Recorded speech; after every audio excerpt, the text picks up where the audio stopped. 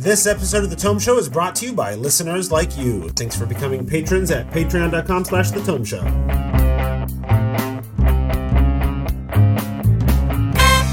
Welcome to The Tome, a D&D news, reviews, and interview show, and I'm your Tome host, Jeff Greiner. And I'm Tracy Hurley, and in this episode, number 359, we're going to run away from reimagining of classic D&D monsters as we discuss Flea Mortals. We're going to run towards 4th edition. Sorry. Spoilers. I've been having a bit of a sore throat lately, so you get gravelly, sexy Jeff voice tonight. Overnight DJ. You mean sexier Jeff voice? Oh, thank you, sir. It's the Tome Show After Dark, everybody. All right, joining us in this conversation is a veteran team of monster hunters. First up is our soldier, wading into combat and valiantly taking the hit so that we don't have to. It's Ishmael Alvarez. Glad to be here. And next up is our party artillery, firing shots from a distance with deadly precision. It's Jared Rasher. Hi. Today, we're talking about Flea Mortals by MCDM Productions. Flea Mortals is a monster book that was kickstarted back in 2022. It's a reimagining of classic D&D monsters and adds some new mechanics to your 5th edition game. It's worth noting that the lead designer of the book is James Introcaso, who longtime listeners may remember from back when he got his start in the game industry writing a blog and making podcasts for the Tome Show. He's a friend of both the show and at least a few of us personally. And also, I'm at least working from a review copy of the book. And I also wanted to mention, we have other friends also in this book, right? Yes. Like, there's a lot of people that have been on the show or whatnot that have worked on this book. Yes, there are. So anyone else, what are we working from? I am also working from a review copy. I assume the same one that you are, Tracy. Yeah. I will say that I am also working from a review copy. I backed the crowdfunding campaign, but I also got a review copy sent to me about the same day that I got my my copy from backing it. So Jared backs and or pre-orders everything, whether he gets free copies or not. So yep. He is a strong supporter of the community. All right. So we want to get into it? Let's get into it. I guess first off, I wanted to talk generally what your take on this book was. I kind of vaguely recall, I think Ish, you had mentioned this when we first started talking about planning this episode, that around let's call it the OGL fiasco of early 2023, MCDM sort of responded to that, talking in the vein that other companies were talking about creating 5th edition offshoots, Tales of the Valiant, or completely making D&D alternatives before they put it into the Creative Commons. And MCDM's, as I recall, conversation around that centered around this book. But this book is not a significant change to 5th edition D&D. Am I remembering wrong on how? You're remembering correctly. You're right. Like, it fits. Like, this book slots perfectly into 5th edition, but it introduces so many ideas from 4th that I almost feel like it's this real sneaky change. It's less about changing the rules and more changing, like, the rule set, like the approach to monster combat, encounter building, and so. It's similar to what you were saying about how in this time period of newly announced but not yet out edition, you see some really neat innovations, some really neat books come out, and I would say that this is similar, but obviously not from Wizards of the Coast. And I think it's that kind of idea of, like, we're going to do something that's so different, but that still works completely fine with the current edition. Yeah, they did have this in the works before the fiasco exploded. Right. And if I remember correctly, some of that came from Matt Colville and the people at MCDM playing 4th edition and remembering a lot of the stuff that they liked in those mechanics and kind of bringing those forward into, what from this can we use with 5th edition? Mm-hmm. And the other thing is MCDM's other response to the OGL fiasco is, let's design a fantasy role-playing game that isn't 5e SRD, which is what they're doing now. This and then the revised Illrigger and the Talent are going to be the last things that they do that are based on 5e SRD rules. And then after that, it's all going to be their own proprietary stuff. According to current plans. Yes. I have seen companies make that effort before and then change their mind. Which is, and good luck to them. And I hope it works out, because more games in the world is a better thing for everybody. Tracy? One of the things that stuck out to me, so I started with 4th edition, and I started within like a few months of starting to play 4th edition, and that was the first time I played D&D. I started DMing. And one of the things I loved about 4th edition to a lot of degrees was that it made it fairly simple for new DMs to think through encounter design. And the rule set doesn't necessarily mean that all the stuff you learned for 4th edition could easily come over to 5th in terms of, most of the time in 4th, you had the pacing of an encounter took about an hour. And so you planned around that. And 5th is less like that. But that idea of you want different types of creatures or monsters that have like the skirmisher and stuff like that, which I'm sure we'll talk about even more in depth later. Having that sort of mixture to bring stuff to the party, I thought was really great. And we've been talking a lot about the 4th edition roots to some of the changes, but I think it also bears mentioning right away the Mike Shea type.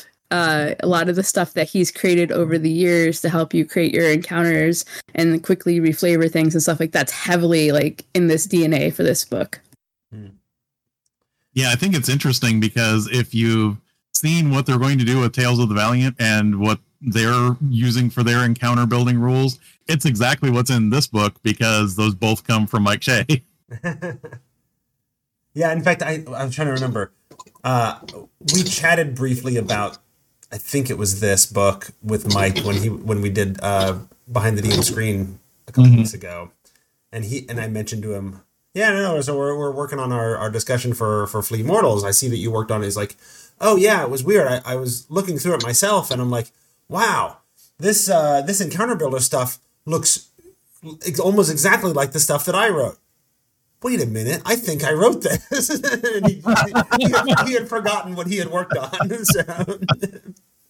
Yeah, and like even this idea that a good portion of the books, like these, like you're saying, the encounter, like there's the encounter building, and then there's these places that you can drop in to your game with creatures and lair mechanics and all of that already built in.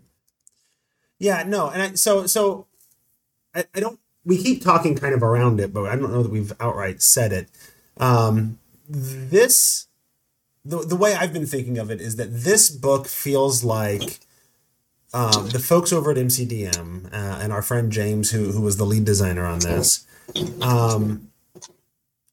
looked at the 5th edition Monster Manual and said, yeah, but what if they had written that with more of an eye towards learning lessons about what worked in 4th edition, instead of focusing on not trying to make it look too 4th edition-ish so that the 4th edition haters avoided it, Yeah, if we use something from 4th edition, we have to bury it under layers so that nobody realizes that we brought it from 4th edition. Yes, because ultimately, like, you're all right. Like, 4th edition, it had its flaws, but it also had a lot of really innovative, good ideas that some of it made it into 5th edition and some of it didn't. And stuff like this, the monster stuff that they put into Fleet Mortals, I feel like was them saying, really, if they were embracing the good things from 4th edition and bringing it into 5th edition, it wouldn't have been that horrible to do. And it would have elevated and made combat and the monsters a lot more interesting and easier to use. And specifically, like, the monsters mechanically basically work the way you're used to them working in 5th edition. But they've tweaked a few things, right? Some of the things that really stood out to me. And I noticed this when the 5th edition books came out. And especially as I was looking at 3rd party 5th edition books. I'm like, have we always dealt with like random spell lists in the middle of a monster stat block? Like, it's so obnoxious. I hate seeing spell, because now I've got to have, if I'm using physical books, I've got to have 15 different pages open because or it slows my combat down. Oh, they've got this list of spells. I got to go figure out which spell this monster is going to cast. Oh, well, okay, let me look this one up. No, not this one. Now I got to go look up another one because the first one I looked up didn't do what I wanted to do, or whatever. So it just or if I'm doing it digitally, I've got to have 15 tabs open so I can switch back and forth and find. It's a huge pain in the ass.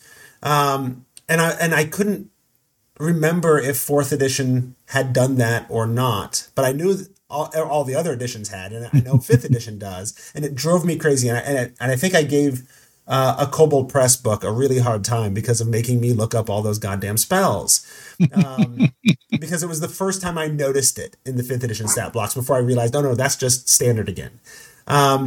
Flea Mortals is saying, let's not do that. Like, there are spell lists, but it's like the utility spells. It's not the combat spells. Yes. They were kind of ahead of the curve for what Wizards is kind of doing they're now. Starting to kind of do a little bit, yeah. Yeah. Wizards found a middle ground. They're not quite here, but they're getting there. What I like that they did here is what I wish Wizards would have done, because in this instance, when, let's say, you have an orc, bard that is supposed to inspire people, and they want something to count as a spell, it's not necessarily the text of a spell. It does something really simple in combat, but then in parentheses, it will tell you this is a 2nd level spell. Right. It's not in the book as a spell, but this counts as a 2nd level spell. And that means if somebody wants to counterspell it, it counts as a spell and you can counterspell it. And it doesn't create the uproar that some of those stat blocks that Wizards introduced, which was, hey, none of the NPC spellcasters now can be counterspelled because none of this counts as spells. It's just magic stuff from their stat block. Right. No, that's the thing that I've run into in my games quite a bit. It's like, oh no, that's not a spell. It's just a magical ability that they have, so you can't counterspell it. Ha ha ha. Well, that's kind of lame because that's not the spirit of how counterspell works. Mm-hmm. But yeah, I like that they make sure to, if something is supposed to be a spell, it says, this counts as a third level spell. And that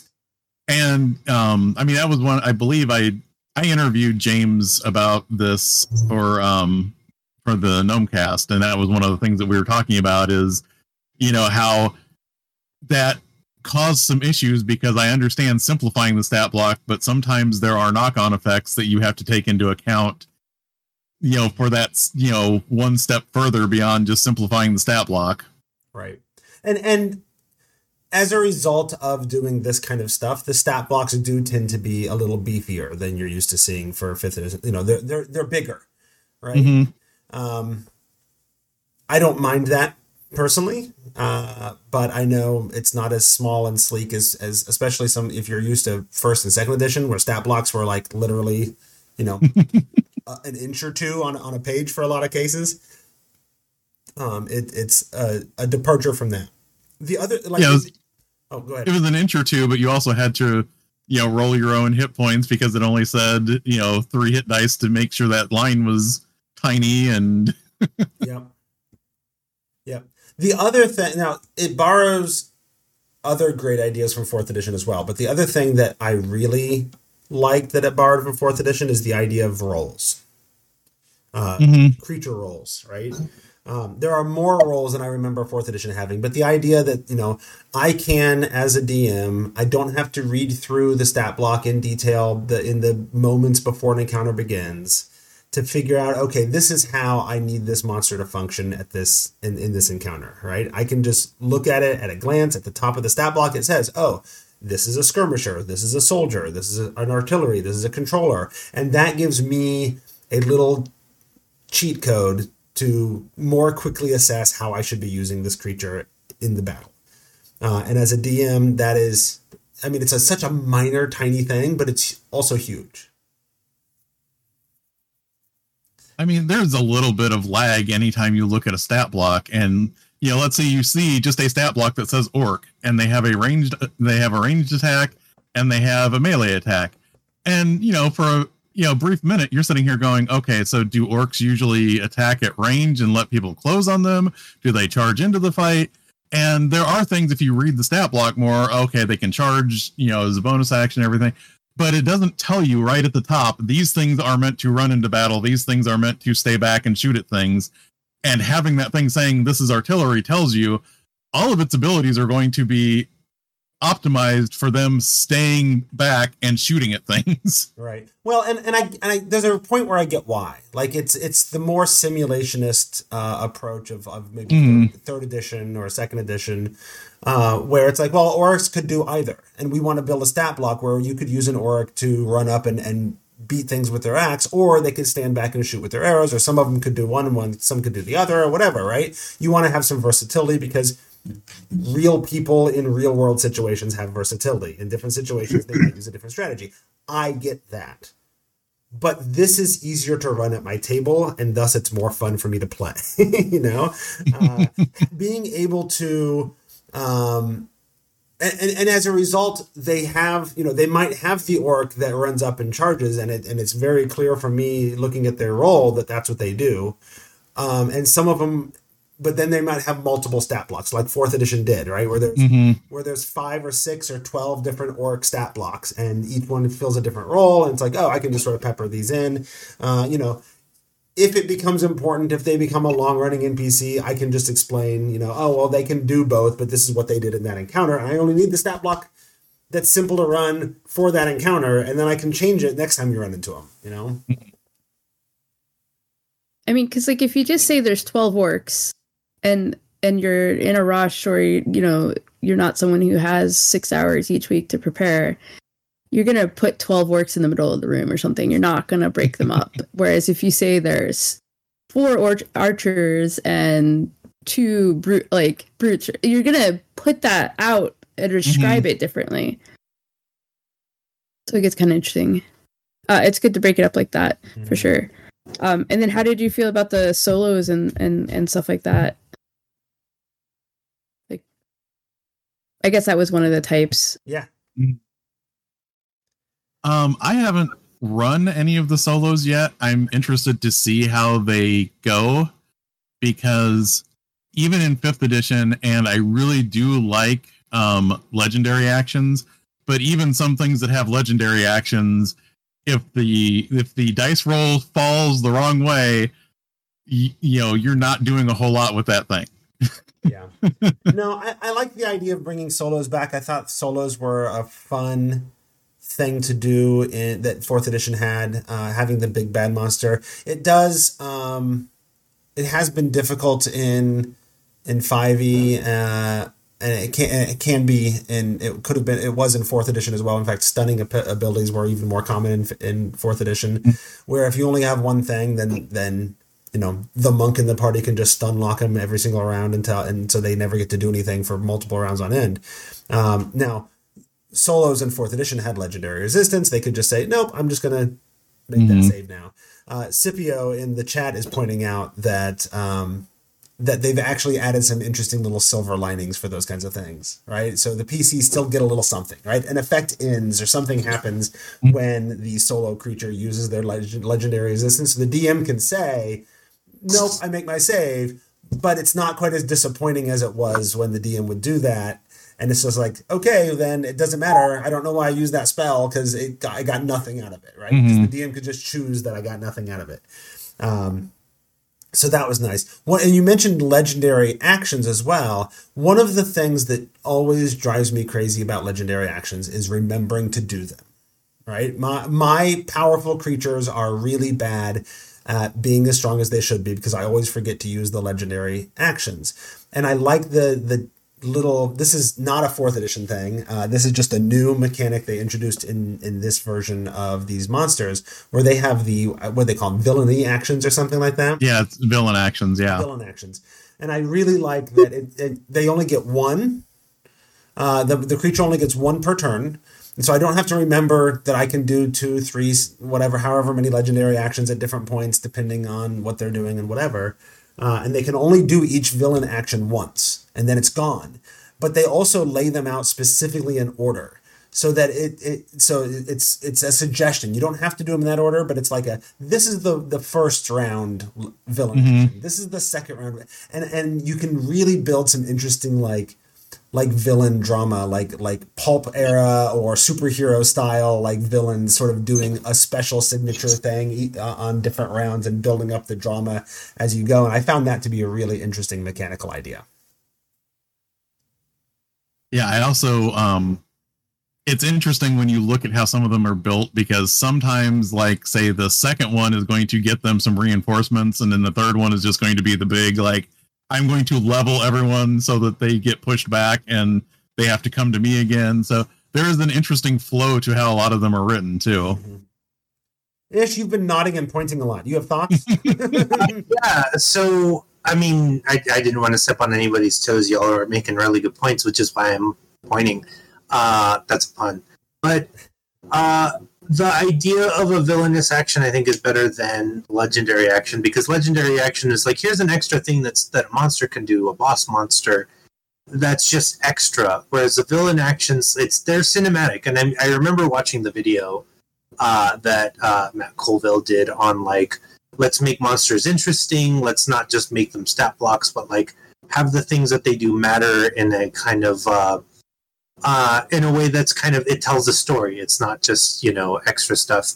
And you can see it here, and it makes sense for a solo monster to have a sequential order of things that kind of escalates, if not in potency, then in the story that it tells. So maybe one round they call in reinforcements, another round they ask all of those reinforcements to make an extra attack, or, whatever. But there's this sequence that makes it matter, where when you're doing layer actions, for instance, or legendary actions for a standard monster, you're just kind of like, which one did I do? Did I do that one last time? Okay, this one seems like it'd be fine, whatever.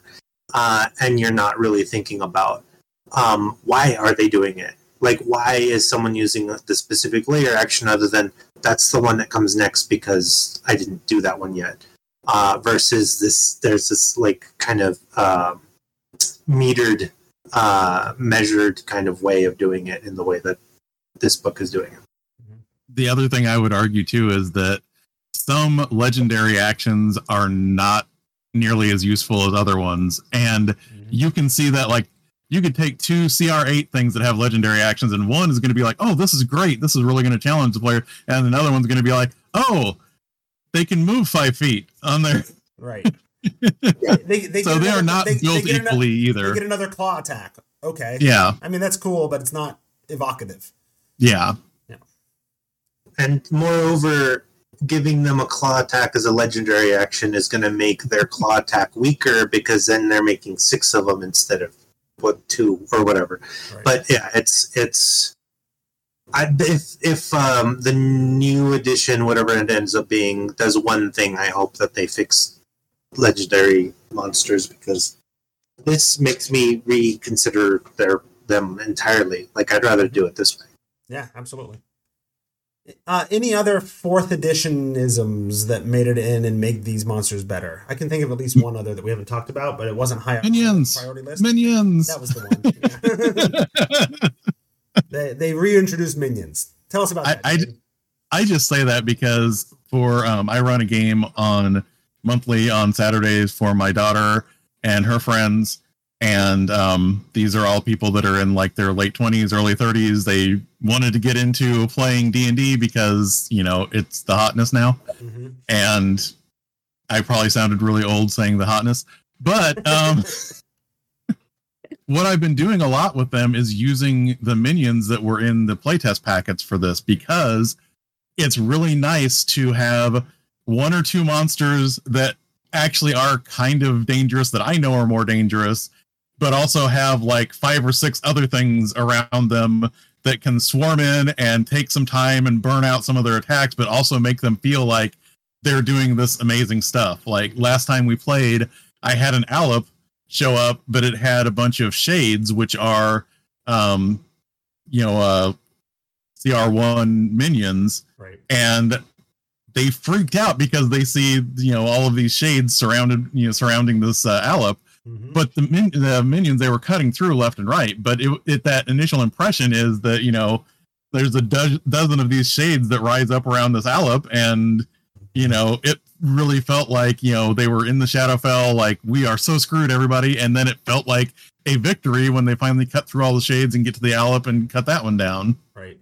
Yeah, It's a great opportunity to bring back the Skittles and the M&Ms. But they did one thing with them. I know how Tracy feels about Skittles. Yeah, that's what I get paid in. That's right. Once. But on top of it, like, so one of the big things always with fourth not always, but often with fourth was, players would be afraid of using a big attack and not realizing it's in the minion. And they do have some stuff in here to help with that fear a little bit in terms of I forget the term for it, but the carryover. If you make a big enough attack against a minion, you sometimes can take out additional ones, which is really nice. Yeah, it doesn't give you great cleave, but there's a mechanic that basically allows you to great cleave. If you do enough damage to a minion, you can keep swinging and hit another minion and slice through a bunch of them Conan style. That's true. I didn't even think and have lots of M&Ms all at once. I didn't even think about that, but that's because I was going to ask the question to Jared, who's used these minions. Do you tell them ahead of time? Because I could totally see the first time I use minions not saying anything, and then after that giving a heads up so they don't use their once a day fireball on a bunch of minions.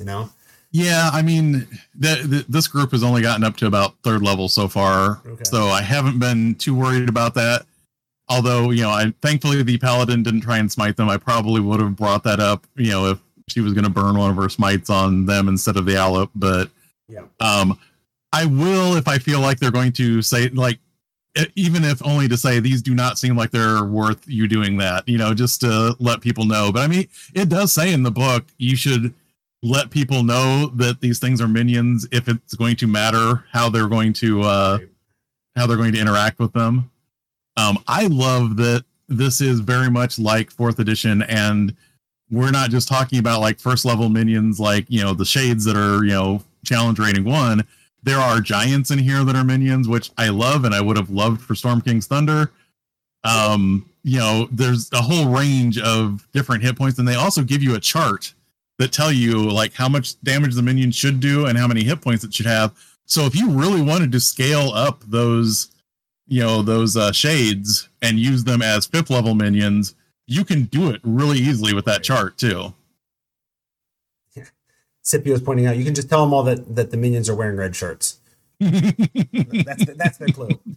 And although one of the things, like, they did make a tweak to minions. They're not exactly the same as they were other than the Great Cleave concept, they're not exactly the same as they were in 4th. And in that they have hit points. In 4th edition, minions were just creatures that always had 1 hit point, regardless of what CR they were, how tough they were supposed to be. They always had 1 hit point. In this case, they might have more than one. They tend to still have very few hit points. Basically, the minion trait means that if you hit them with an attack, they die. Yes. So the hit points don't matter. But if you hit them with a spell and they fail their save, they die. If they make their save, they have hit points, and if you do enough damage with the spell and you go over their hit points, they still blow up even if they made their save. I also saw it as a fix for, like, the sleep spell when you're fighting 15th level minions, right? It's a 15th level minion. You shouldn't be able to cast a simple sleep spell and knock out a whole army of them because they all have 1 hit point. No. Yeah. They have way more than 1 hit point. So you can only get a handful of them maybe with that sleep spell, but your army of frost giants. Right. As soon as you do 1 point of damage to them, it drops. You just knew that happened once, and that's why that rule's there. Yeah. and yet it makes sense. Mm-hmm. It's something they totally could have done in 4th edition without any hesitation, but they never quite did. And MCDM brought in minions to 5th edition and then fixed them and made them even better. So, any other 4th editionisms that make it into Flea Mortals? Because there's some non-5th edition or 4th edition things that they changed as well that I'd like to talk about. The only thing I would point out is just the variety of creatures. So they put in just different kinds of things that do exist in the monster manual for the purposes of there being monsters that fill roles. And so it's like, obviously the roles are there, but like that variety, you don't just have orcs, you have like 5 different kinds of orcs. You don't just have alligators. You have an alligator that scales up. Pun partially intended. But that was something else I noticed. Yeah, no, that's true. And it's one of the things that I really like the 4th edition. But it does take up more space, right? And so I imagine, because it's worth pointing out, I think we mentioned this early on, the purpose of this book was not to give you, here's 300 more monsters or whatever, right? It was to give you a replacement for the existing monster manual with new takes on classic monsters, on the monster manual monsters, which means I am certain, I didn't count and go through and check, but I am certain there are significantly fewer monsters in this book than are in the monster manual, because they have 5 to 10 stat blocks for orcs or whatever, right? Yeah, there's not an analog for everything, even that's in the SRD in here. I don't know about the SRD. I could only find one creature in here that I don't think there's an analog to in the monster manual. In most cases, it's pretty explicit. Like, here's an orc, there's an orc, right? We have kobolds, we have goblins, and kobolds and goblins that also don't feel like they're basically the same creature with a different skin, which is kind of how 5th edition kobolds and goblins look, mechanically. And there were some areas where clearly there were legal reasons that they probably couldn't just say, look, here's a beholder. So instead they have their creature, which is clearly a beholder stand-in, but instead of its eyes on eye stalks, it's all just sort of embedded into the body, But there was a bunch of those. I only saw one creature that I couldn't be like, oh, this is their take on this classic D&D monster. The rest of them I think, pretty well able to identify. I don't know what you're talking about. An Overmind is clearly just an orb that has detached eyes floating around it. Yeah. I don't know how you think that's the same concept of the Beholder. Right. There were a few that I had to think about. There was one that I think is Mind Flayers, but I was never... I just didn't dig deep enough to find out. The voiceless talkers. Yes, that sounds right. Yeah. It's interesting because a few of them are kind of flavored by what Matt does in his setting. Mm-hmm. So you do have some of these things that come from the astral plane that have just flat out lasers and, ray guns and stuff like that, which is not like the default for, what Mind Flayers have in D&D. And the one thing that I think is entirely new was the Time Raiders, which is a Matt Koval. I think they're kind of new, but they're also kind of Githyanki. A little, I guess there's a little Githyanki to them. Yeah they have 4 arms, though, so they're distinct. And mohawks. Yeah. They've all got mohawks for whatever reason. Scipio says they are, in fact, Gith. That's his take. So, okay. Any other 4E-isms that we see here? Can we talk about other things? All right, let's talk about other things. I mean, there was a bunch of other things that they introduced, but there were 2 other things that really stood out to me as really interesting and that I really enjoyed. One of them is the rules for companions. So there's a lot, all these stat blocks. Some of them have little companion stat blocks. So if you can train one or whatever, you can get them to become your pet, or what was the like the ranger beast companion sort of thing. You can get them like that. They're built to scale. As you level up, some of their stats change a little bit here and there. As your proficiency modifier change, a lot of things change. But what really, the beast heart, what really sang to me with their companion rules is the, what is it, ferocity mechanic. Yes. The idea is that when your companion animal is surrounded by enemies, they become more and more wild and ferocious. And over every round, they add a certain number of ferocity points. And every, 10 points or so, you reach a new ferocity level. And as you reach that new ferocity level, you have to start making animal handling checks, or else they just go wild and you lose control of them.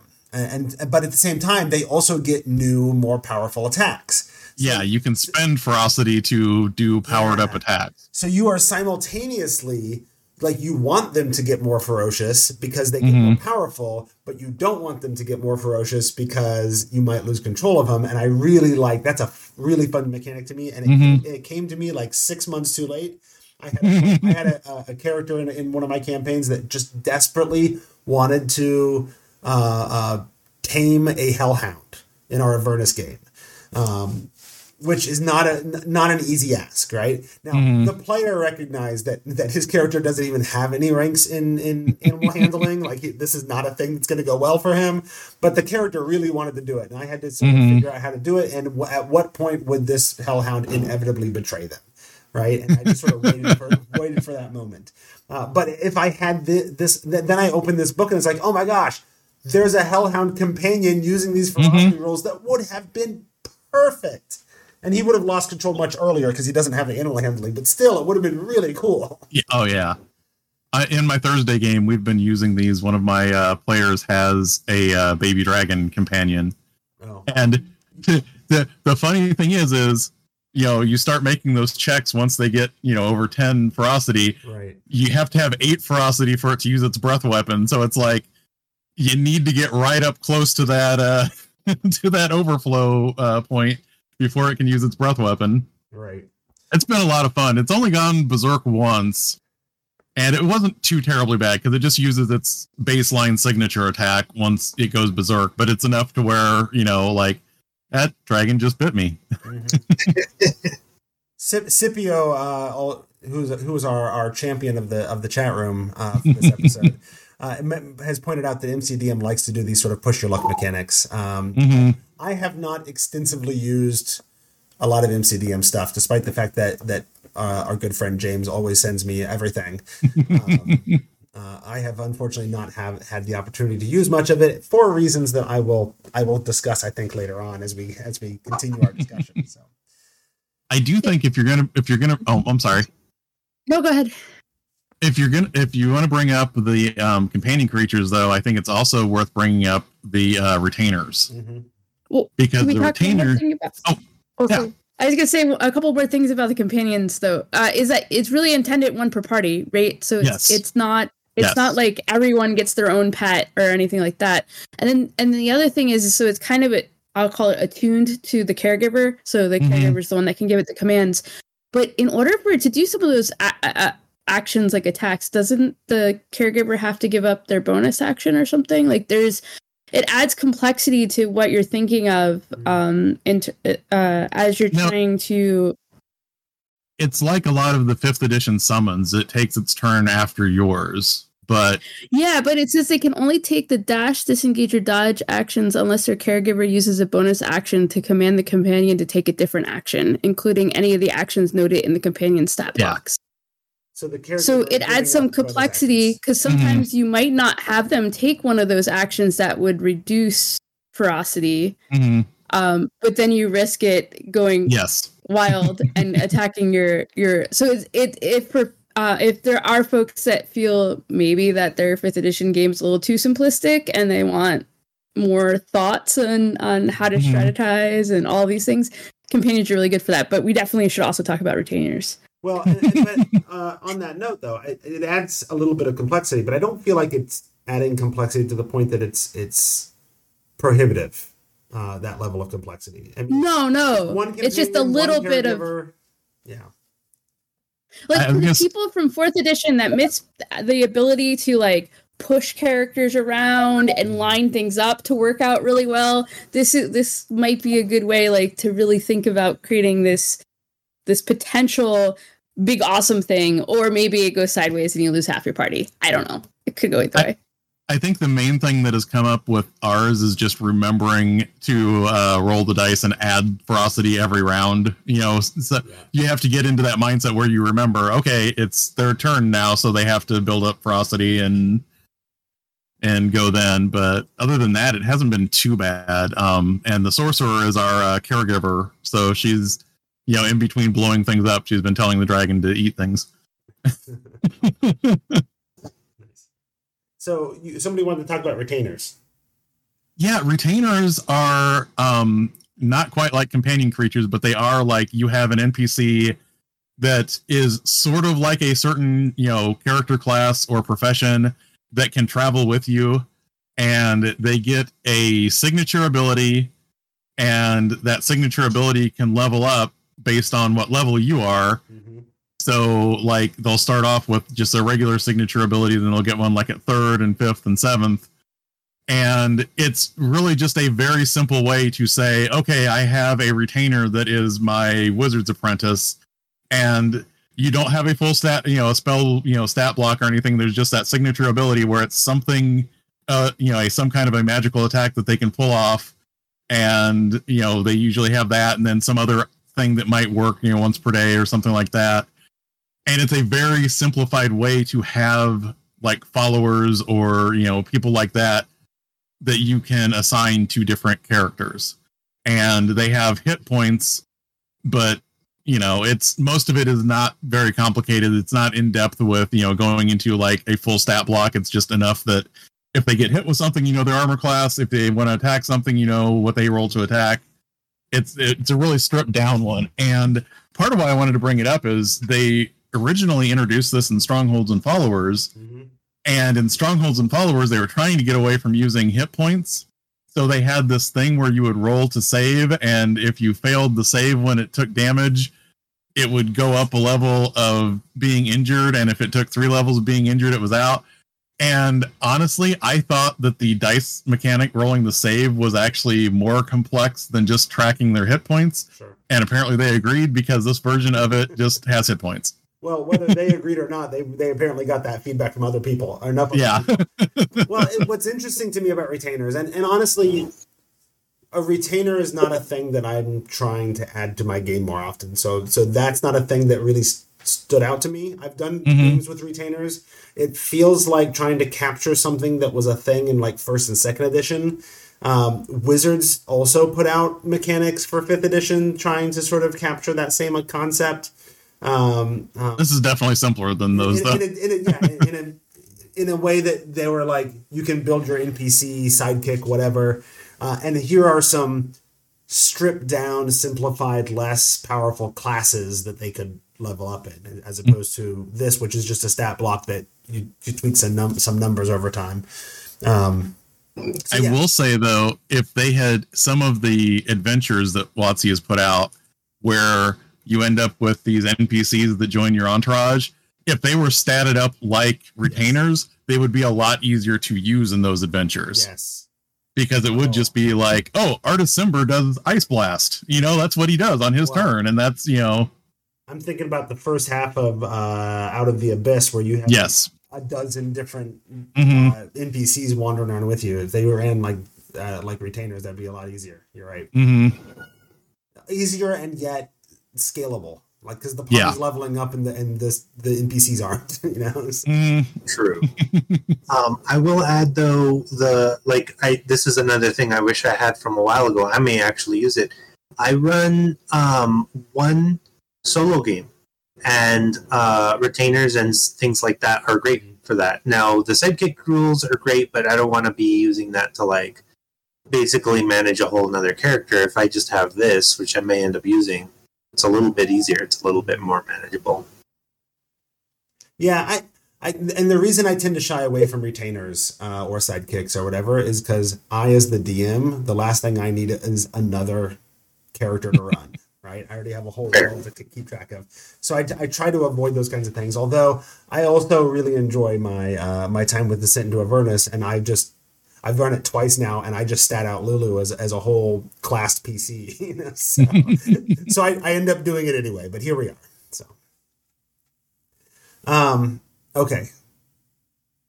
Other things that are not 4th edition inspired, that are mechanical additions to Flea Mortals. I have one other that I really like, but I want to hear what other people have to say too. I am really happy with the animal section. Okay. And I am happy with the animal section because it drives me nuts when you look at an animal stat block and it is, here are hit points and AC and they attack with claws. That is not how animals work. Like, their animals do a lot of different messed up things when they attack prey. And this not only builds some of that into the stat block, and it actually adds in some stuff that older editions did. Like instead of a bear just doing, claw with their claw attack, if they hit with both their claw attacks, they do the bear hug, which is a thing they used to do in 3rd edition, and they added that back into this stat block. Mm-hmm. But on top of that, some have like recharge abilities, so animals actually get to function like monsters, where you might actually be a little worried about them. And on top of that, there is a table for a bunch of the different animals where you can customize it to be like, if you want it to be this particular type of bird, for example, there's a bunch of different traits that you can pull one of those traits and add it to that animal, and they have that extra ability as well. And I wish that more animal, I would buy a 5th edition bestiary that was just animals with actual neat, real world inspired attacks and special abilities and everything. So I really like the animal section in here. Right on. All right. So the other thing that really stood out to me that I really like, and again, maybe it's because I'm running a campaign in Hell right now, but the demons section and the new mechanics they came up with for demons, I thought really shined. They've got this soul eating mechanic where devils may bargain with souls and use it as currency, but demons eat the souls, which is very in line with sort of our conception of demons, right? They're destroyers and they're chaotic and whatever. And what's more, they have special abilities that they can use that burn up the souls that they've eaten. And then if they use up all the souls that they've eaten, they go into this sort of savage state. Was it Lethe or whatever they however you pronounce it, where they go into this savage state and all they can do is attack and try to eat souls. They become these just savage killers, right? And that is all such an interesting twist on demons that makes them stand out as unique. In a way that, demons for me, like I am a sucker for a blood war campaign, right? I since 2nd edition, I have loved my demons, devils, and Yugoloths, right? But at the same time, after many years and editions of playing demons and devils and Yugoloths, the demons do kind of turn into big bags of hit points with killer attacks, right? Because they're savage, because they're chaotic, right? They don't usually do really interesting things, but these demons do really interesting things.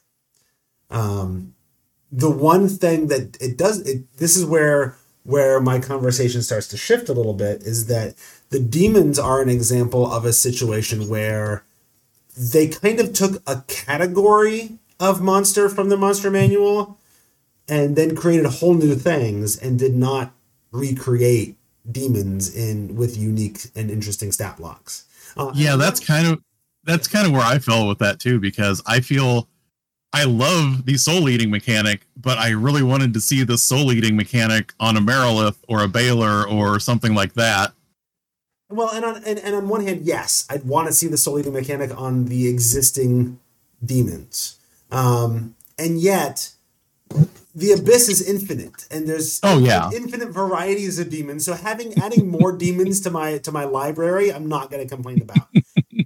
However, I do kind of feel like it's a little bit of a weakness to the book that's the way they treated the devils and the dragons. The devils that are there are cool and interesting, but they're all kind of within the same sort of courtly theme. And if I'm not running devils and needs a courtly theme, then there's nothing in here. This book adds nothing to devils for me. There's no new mechanic like soul eating and all that.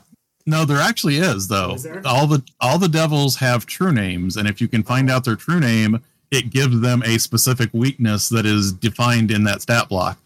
Which, again, I would love to see the existing devils like Pit Fiends have this applied to them. And I know they have some wonderful imaginations there, but this is one of those places where it's like, okay, these are great, but also if we're going to replace a monster manual, I kind of want some of those classic demons and devils with these traits applied to them. Specifically the devils. And dragons also are what I agree with you there too. Like, I like the idea that they went with unique dragons, but again, I would have liked to have seen like a blue dragon with some neat, toys attached to it, or a red dragon, and not just the unique, world killer dragons that they put in there. Right.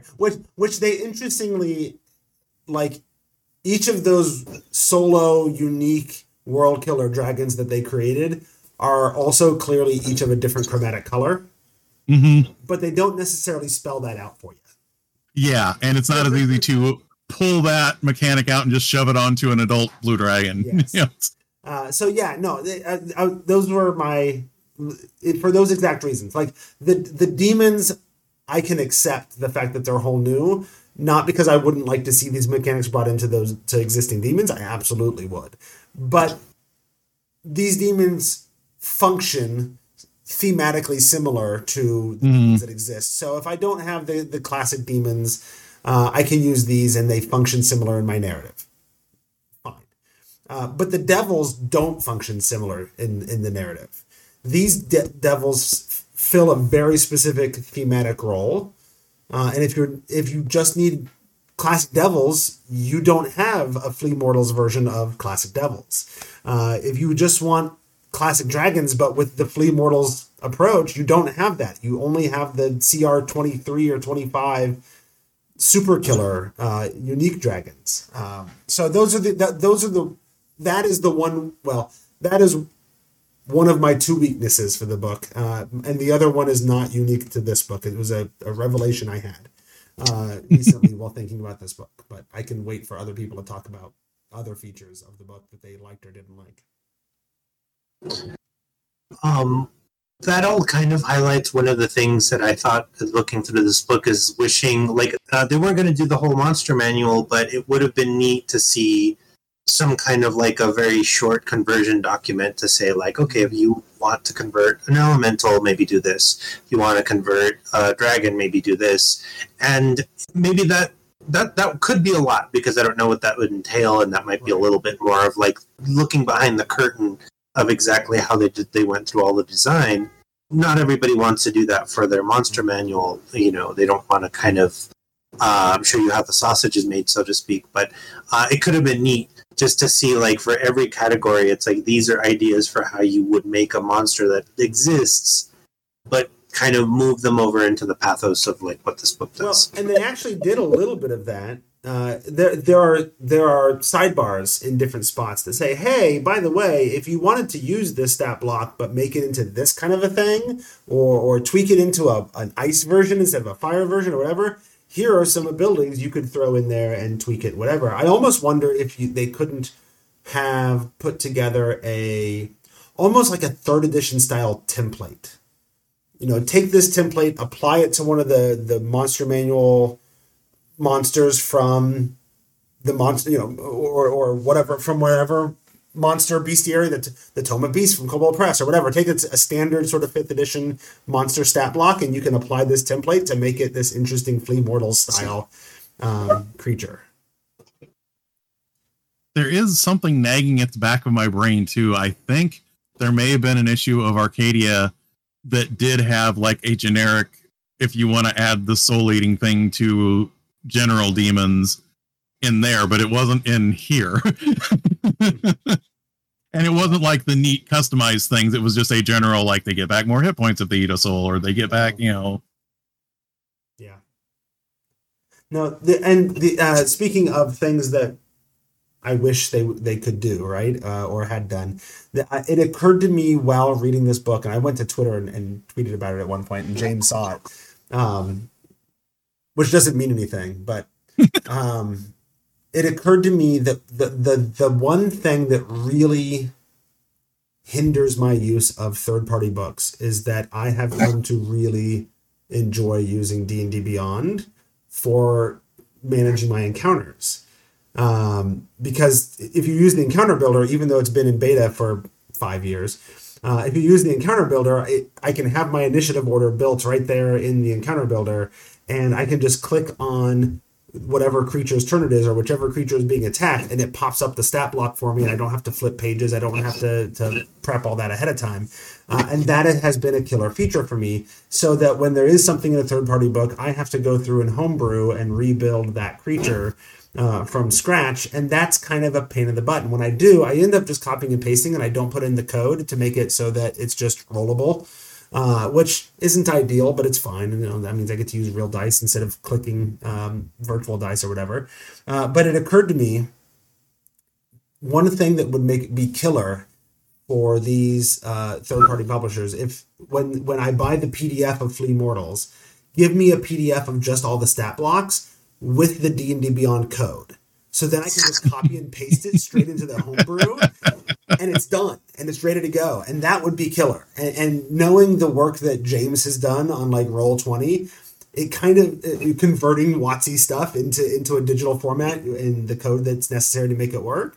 I know it's something that he's familiar with, and I could totally see him doing, if they thought it would be profitable as a company. So I was going to say it might be doable, but you also have to worry about someone doing that and then marking it as open, public. Yeah, and the unfortunate reality is that a lot of stuff that gets... honestly, I guarantee people have put the entirety of Flea Mortals into D&D Beyond's homebrew system, and it's searchable anyway. Now, a lot of times D&D Beyond will flag that and pull it from being public. But the reality is, when I go to put in a third-party publisher monster, the first thing I do is to search to see if somebody else has already done it, because it's time-consuming. And I think a lot of third-party publishers have, I'm using the Book of Fiends from Green Ronin in my Avernus game to add a little variety to my Demons and Devils. And there was a time a year ago that I could just do a search and find almost all of them.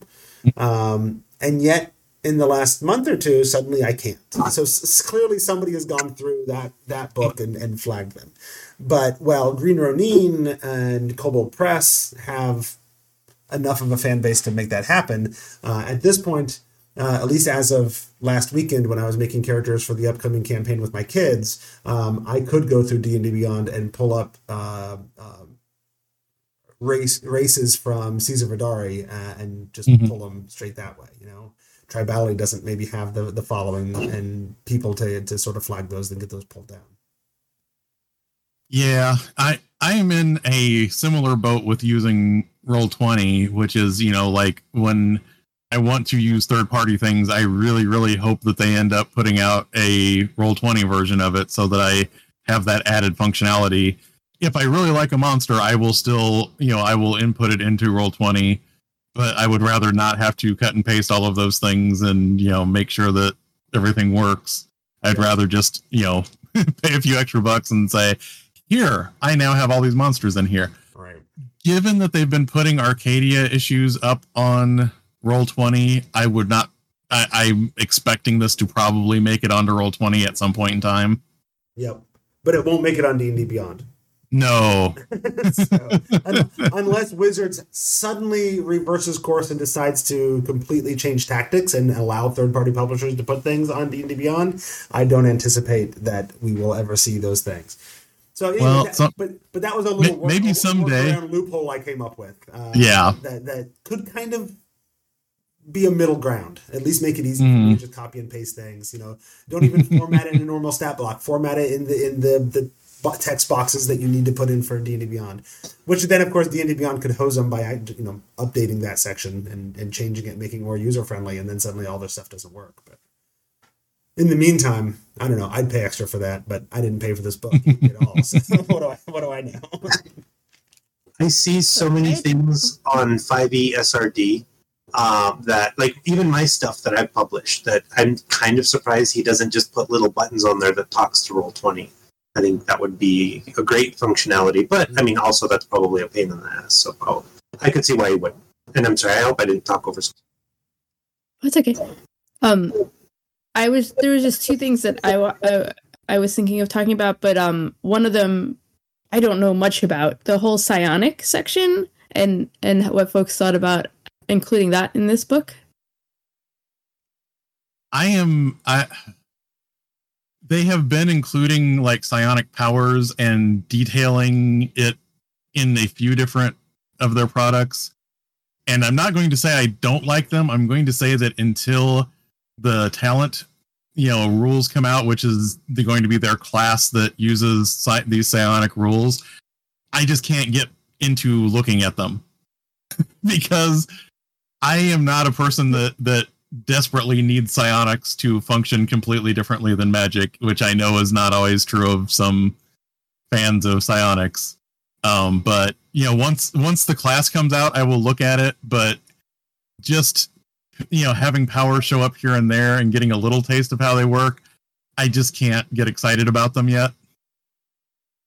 Well, and I think a little bit of what's happened is MCDM has definitely decided to put some eggs in the psionics basket. So since they've made the decision to definitely do that, they included some of it here so that when they have a full-fledged psionic systems, it'll work. I didn't see anything that doesn't work without knowing their psionic system or their rules. Everything that's there seems to work to me. But I also didn't dig in too deep because even Wizards has called a few things psionics, but they just work with spell effects. Well, I think like the stat blocks themselves, I don't think are hard enough or too hard to understand how the psionic abilities work for a psionic creature. But there is a section where they kind of start explaining how psionics works as a concept. And it's like, I don't really care about it as a concept until I have a class to look at. Well, and for me, it confused me about what the book is. Like, I'm still not sure I fully understand what this book is. Like, not in a bad way. I just mean, like, unlike other types of books where it's usually pretty clear who the audience is and what they're trying to do, it felt like this big book of, basically a reimagining of the Lazy DM series with a bunch of other stuff in it. And then at the end, we're going to add in some player character stuff, so the players might be interested in this book too. And I think it's mainly just because the new creatures in here had things that had psionic abilities, and so they could increase it out. But it did lead me to it felt weird. Go ahead. Sorry. Oh, no, I was just going to say there are some quirks with how this book is set up because the first 2/3 of the book is just a standard monster book. You get things alphabetically, even if there might be different roles for things. Well, except for that opening section, which was almost a whole chapter on new rules and right. So. But then you get to the part where there's still more new monsters, but now instead of being alphabetical and in the bestiary, they are grouped under the individual terrains that they show up in. And on one hand, I like that they give you layer actions that are tied to the terrain and not the monster. On the other hand, it is a little weird to shift gears from here is this list of monsters. Oh yeah, there's also some more monsters in this next section. Yeah, you're right. I forgot about that, but that did drive me crazy. Like, I want all of those monster stat blocks in the normal monster stat block section. You can then reference them and talk about them in that section. Okay, this is the collection of monsters that you will find in the big stat block section that would be in this layer, and here are the kinds of layer actions they can activate or whatever. That all makes sense to me, and I like that. Yeah, but the fact that and some of them were different versions of things that we saw, like there were other demons that existed in the layer section that weren't in the demon section. It's I'm not going to remember to look in 5 places. Stop doing that. Just tell me these are the demons that would show up here. It is a strange decision, at least from my point of view. I like the concept that they're going to explain these are some things that you would find in a cave, and these are some layer actions that function because of the cave and not the monster. Great. That's wonderful. I love that. But it's also weird that you took some monsters that could have been in the rest of the book alphabetically and put them in here. Why do I have to find gnolls in 2 places? And that's another argument for having it in some kind of an online searchable database. Because then you could just bring up all the demons. There was a bit of this book that made me think of The Monsters Know What They're Doing by Keith Amon in a different presentation. It's instead of just writing paragraphs about why this category of monster should behave this way, it's almost like you're just breaking them down into new rules and new categories that kind of slot into those behaviors. Mm-hmm. So that was another way that I kind of interpreted this book. Mm-hmm. Yeah, I can see that. Especially with like the roles section, which was very fourth ed, and I would argue that Keith, a lot of what Keith did with those books was treat 5th edition monsters like they're 4th edition monsters, and just sort of define those strategies and roles for you in that book. So, yeah, absolutely. And then the other thing I wanted to just give a nod to is I did appreciate the content warning sections for areas where there might be common things that might ick a player out or just make them uncomfortable, and then also providing alternatives within it, because it not only does it help like just make it clear that validate that these things do happen, like these types of things, the situations do happen at tables, and we need to change. But it also helps provide some info to DMs about, maybe they don't know some of the things that might need a content warning or need some thought around. So it's a good teaching tool too. Yeah, like goblins can ride giant spiders, but there is a disclaimer on them saying arachnophobia is a pretty common thing. So check in on that before you have your goblins ride in on giant spiders. Yeah, I know of at least one person that really appreciates that call out. All right. Any other last thoughts? There is one other section that I thought was interesting, and that is they have villain parties in here. So if you want a rival adventuring band, you have 3rd, 5th, 7th, 9th, 11th, 13th, and 15th level parties already set up in here that you can have if you are the type of person that likes to throw a rival adventuring party at your group once in a while. Mm-hmm.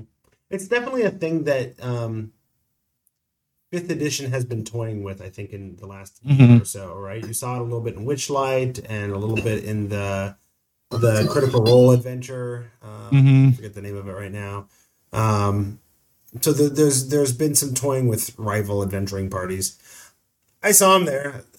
I don't know. It's definitely a section that's in there.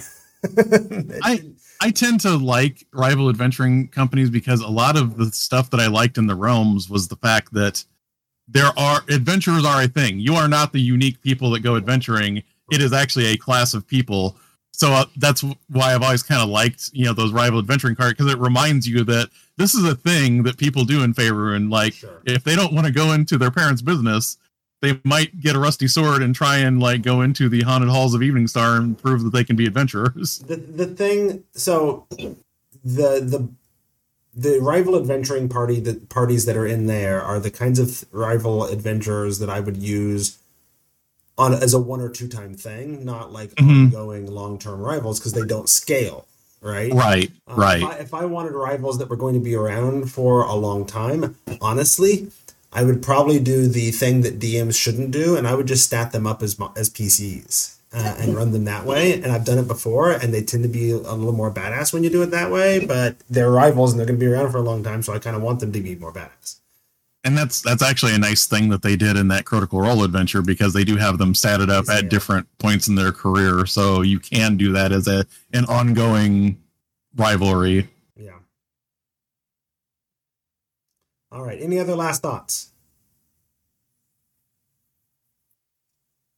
All right. Then we are going to go ahead and call that the end of the episode. I do want to say thank you to our guest panelists for this episode. Jared Rasher, where can people go if they want to find out more about Jared Rasher? All right. Well, first off, you can find my reviews that I write for Gnome Stew at Gnome Stew, and you can find other neat articles there too. And you can find my personal website where I do more reviews and commentary at whatdoiknowjr.com. And I am various places in social media, but I'm not going to remember any of them, and they might change by the time this episode comes out, so who knows? The social media community is in such a state of flux these days that who knows what's going to shake out, I guess. Yeah. Before we find out where people can learn more about Ismail, Scipio did mention his last thoughts as well, and that is that the art is actually really high quality. It's honestly, It's honestly so high quality monster art that it didn't stand out to me. Much like the monster manual art doesn't stand out to me. It's like, oh, well, that's just what a kobold looks like, right? And it is some different takes on some of the creatures. Yes, orcs look like Klingons. A little bit, yeah. I can see that. But Green Klingons. But none of the art feels like I'm gonna be borderline derogatory to people who worked in the industry once upon a time, but none of it feels like third-party third edition books in terms of, you're getting lower quality art because it's third-party people and that's who they can afford to hire and whatever. Right? I'm not disparaging those people, but it looks like high-quality 5th edition officially published art in every way. They clearly had a budget for this. Mm-hmm. They did, yes. Yeah, because there's a lot of art. And because I think they did the villain parties too, right? Mm-hmm. Yeah. All right. Ismael Alvarez, where can people go to find out more about what you're up to? I am on Twitter and now Mastodon as Elven Wizard King. So you can find me there. I am on DriveThruRPG under my given name, Ismael Alvarez. But you can find me with Fat Goblin Games. I do a lot of work for them. And of course, all 4 of us hang out on the Tome Show's Discord. Yes. And that's where we're recording right now. I also want to thank everybody out there listening to the show who supports us by being patrons, which you can join by going to patreon.com/thetomeshow and contributing as little as $1 a month. And that just helps me sort of pay the bills that keeps the show going. And as things build up every now and then, we can do some extra fun things with it too. So. Yeah. And if you'd like to contact us, you can send us an email at thetomeshow@gmail.com. You can find me on Twitter and Blue Sky and probably some other places at Sarah Dark Magic or sarahdarkmagic.com with an H. I find Jeff on Twitter at Squatch, SQUACH, and probably some other places. Yeah, I haven't gotten one of those Blue Sky invites yet, but other than that, I'm most of the other places. And you can find the Tome Show on Twitter as well at the Tome Show. And I appreciate that we're continuing to call it Twitter. So good job. I can't call it anything else because no. Absolutely. It'll end up being like what was it, 5th edition that Wizards worked really hard. Like, no, it's not 5th edition. It's just D&D now. We're just calling it D&D. Okay, but everybody's just trying to call it 5th edition. So they eventually gave up. So far as I'm concerned, we gotta tell. Huh? Somebody's got to tell them to stop trying to make X happen, like fetch happen, but it's right. Oh, there's a whole story. I think I heard somewhere from somebody that Elon has been trying to make X happen for decades, and it just had never. Yeah. So we'll see what happens. Anyway, we're going down all kinds of rabbit holes as we wrap up the episode. I want to say this is the end. That has been episode 359, where we teamed up with monster companions and defeated hordes of minions in this episode of The Tome.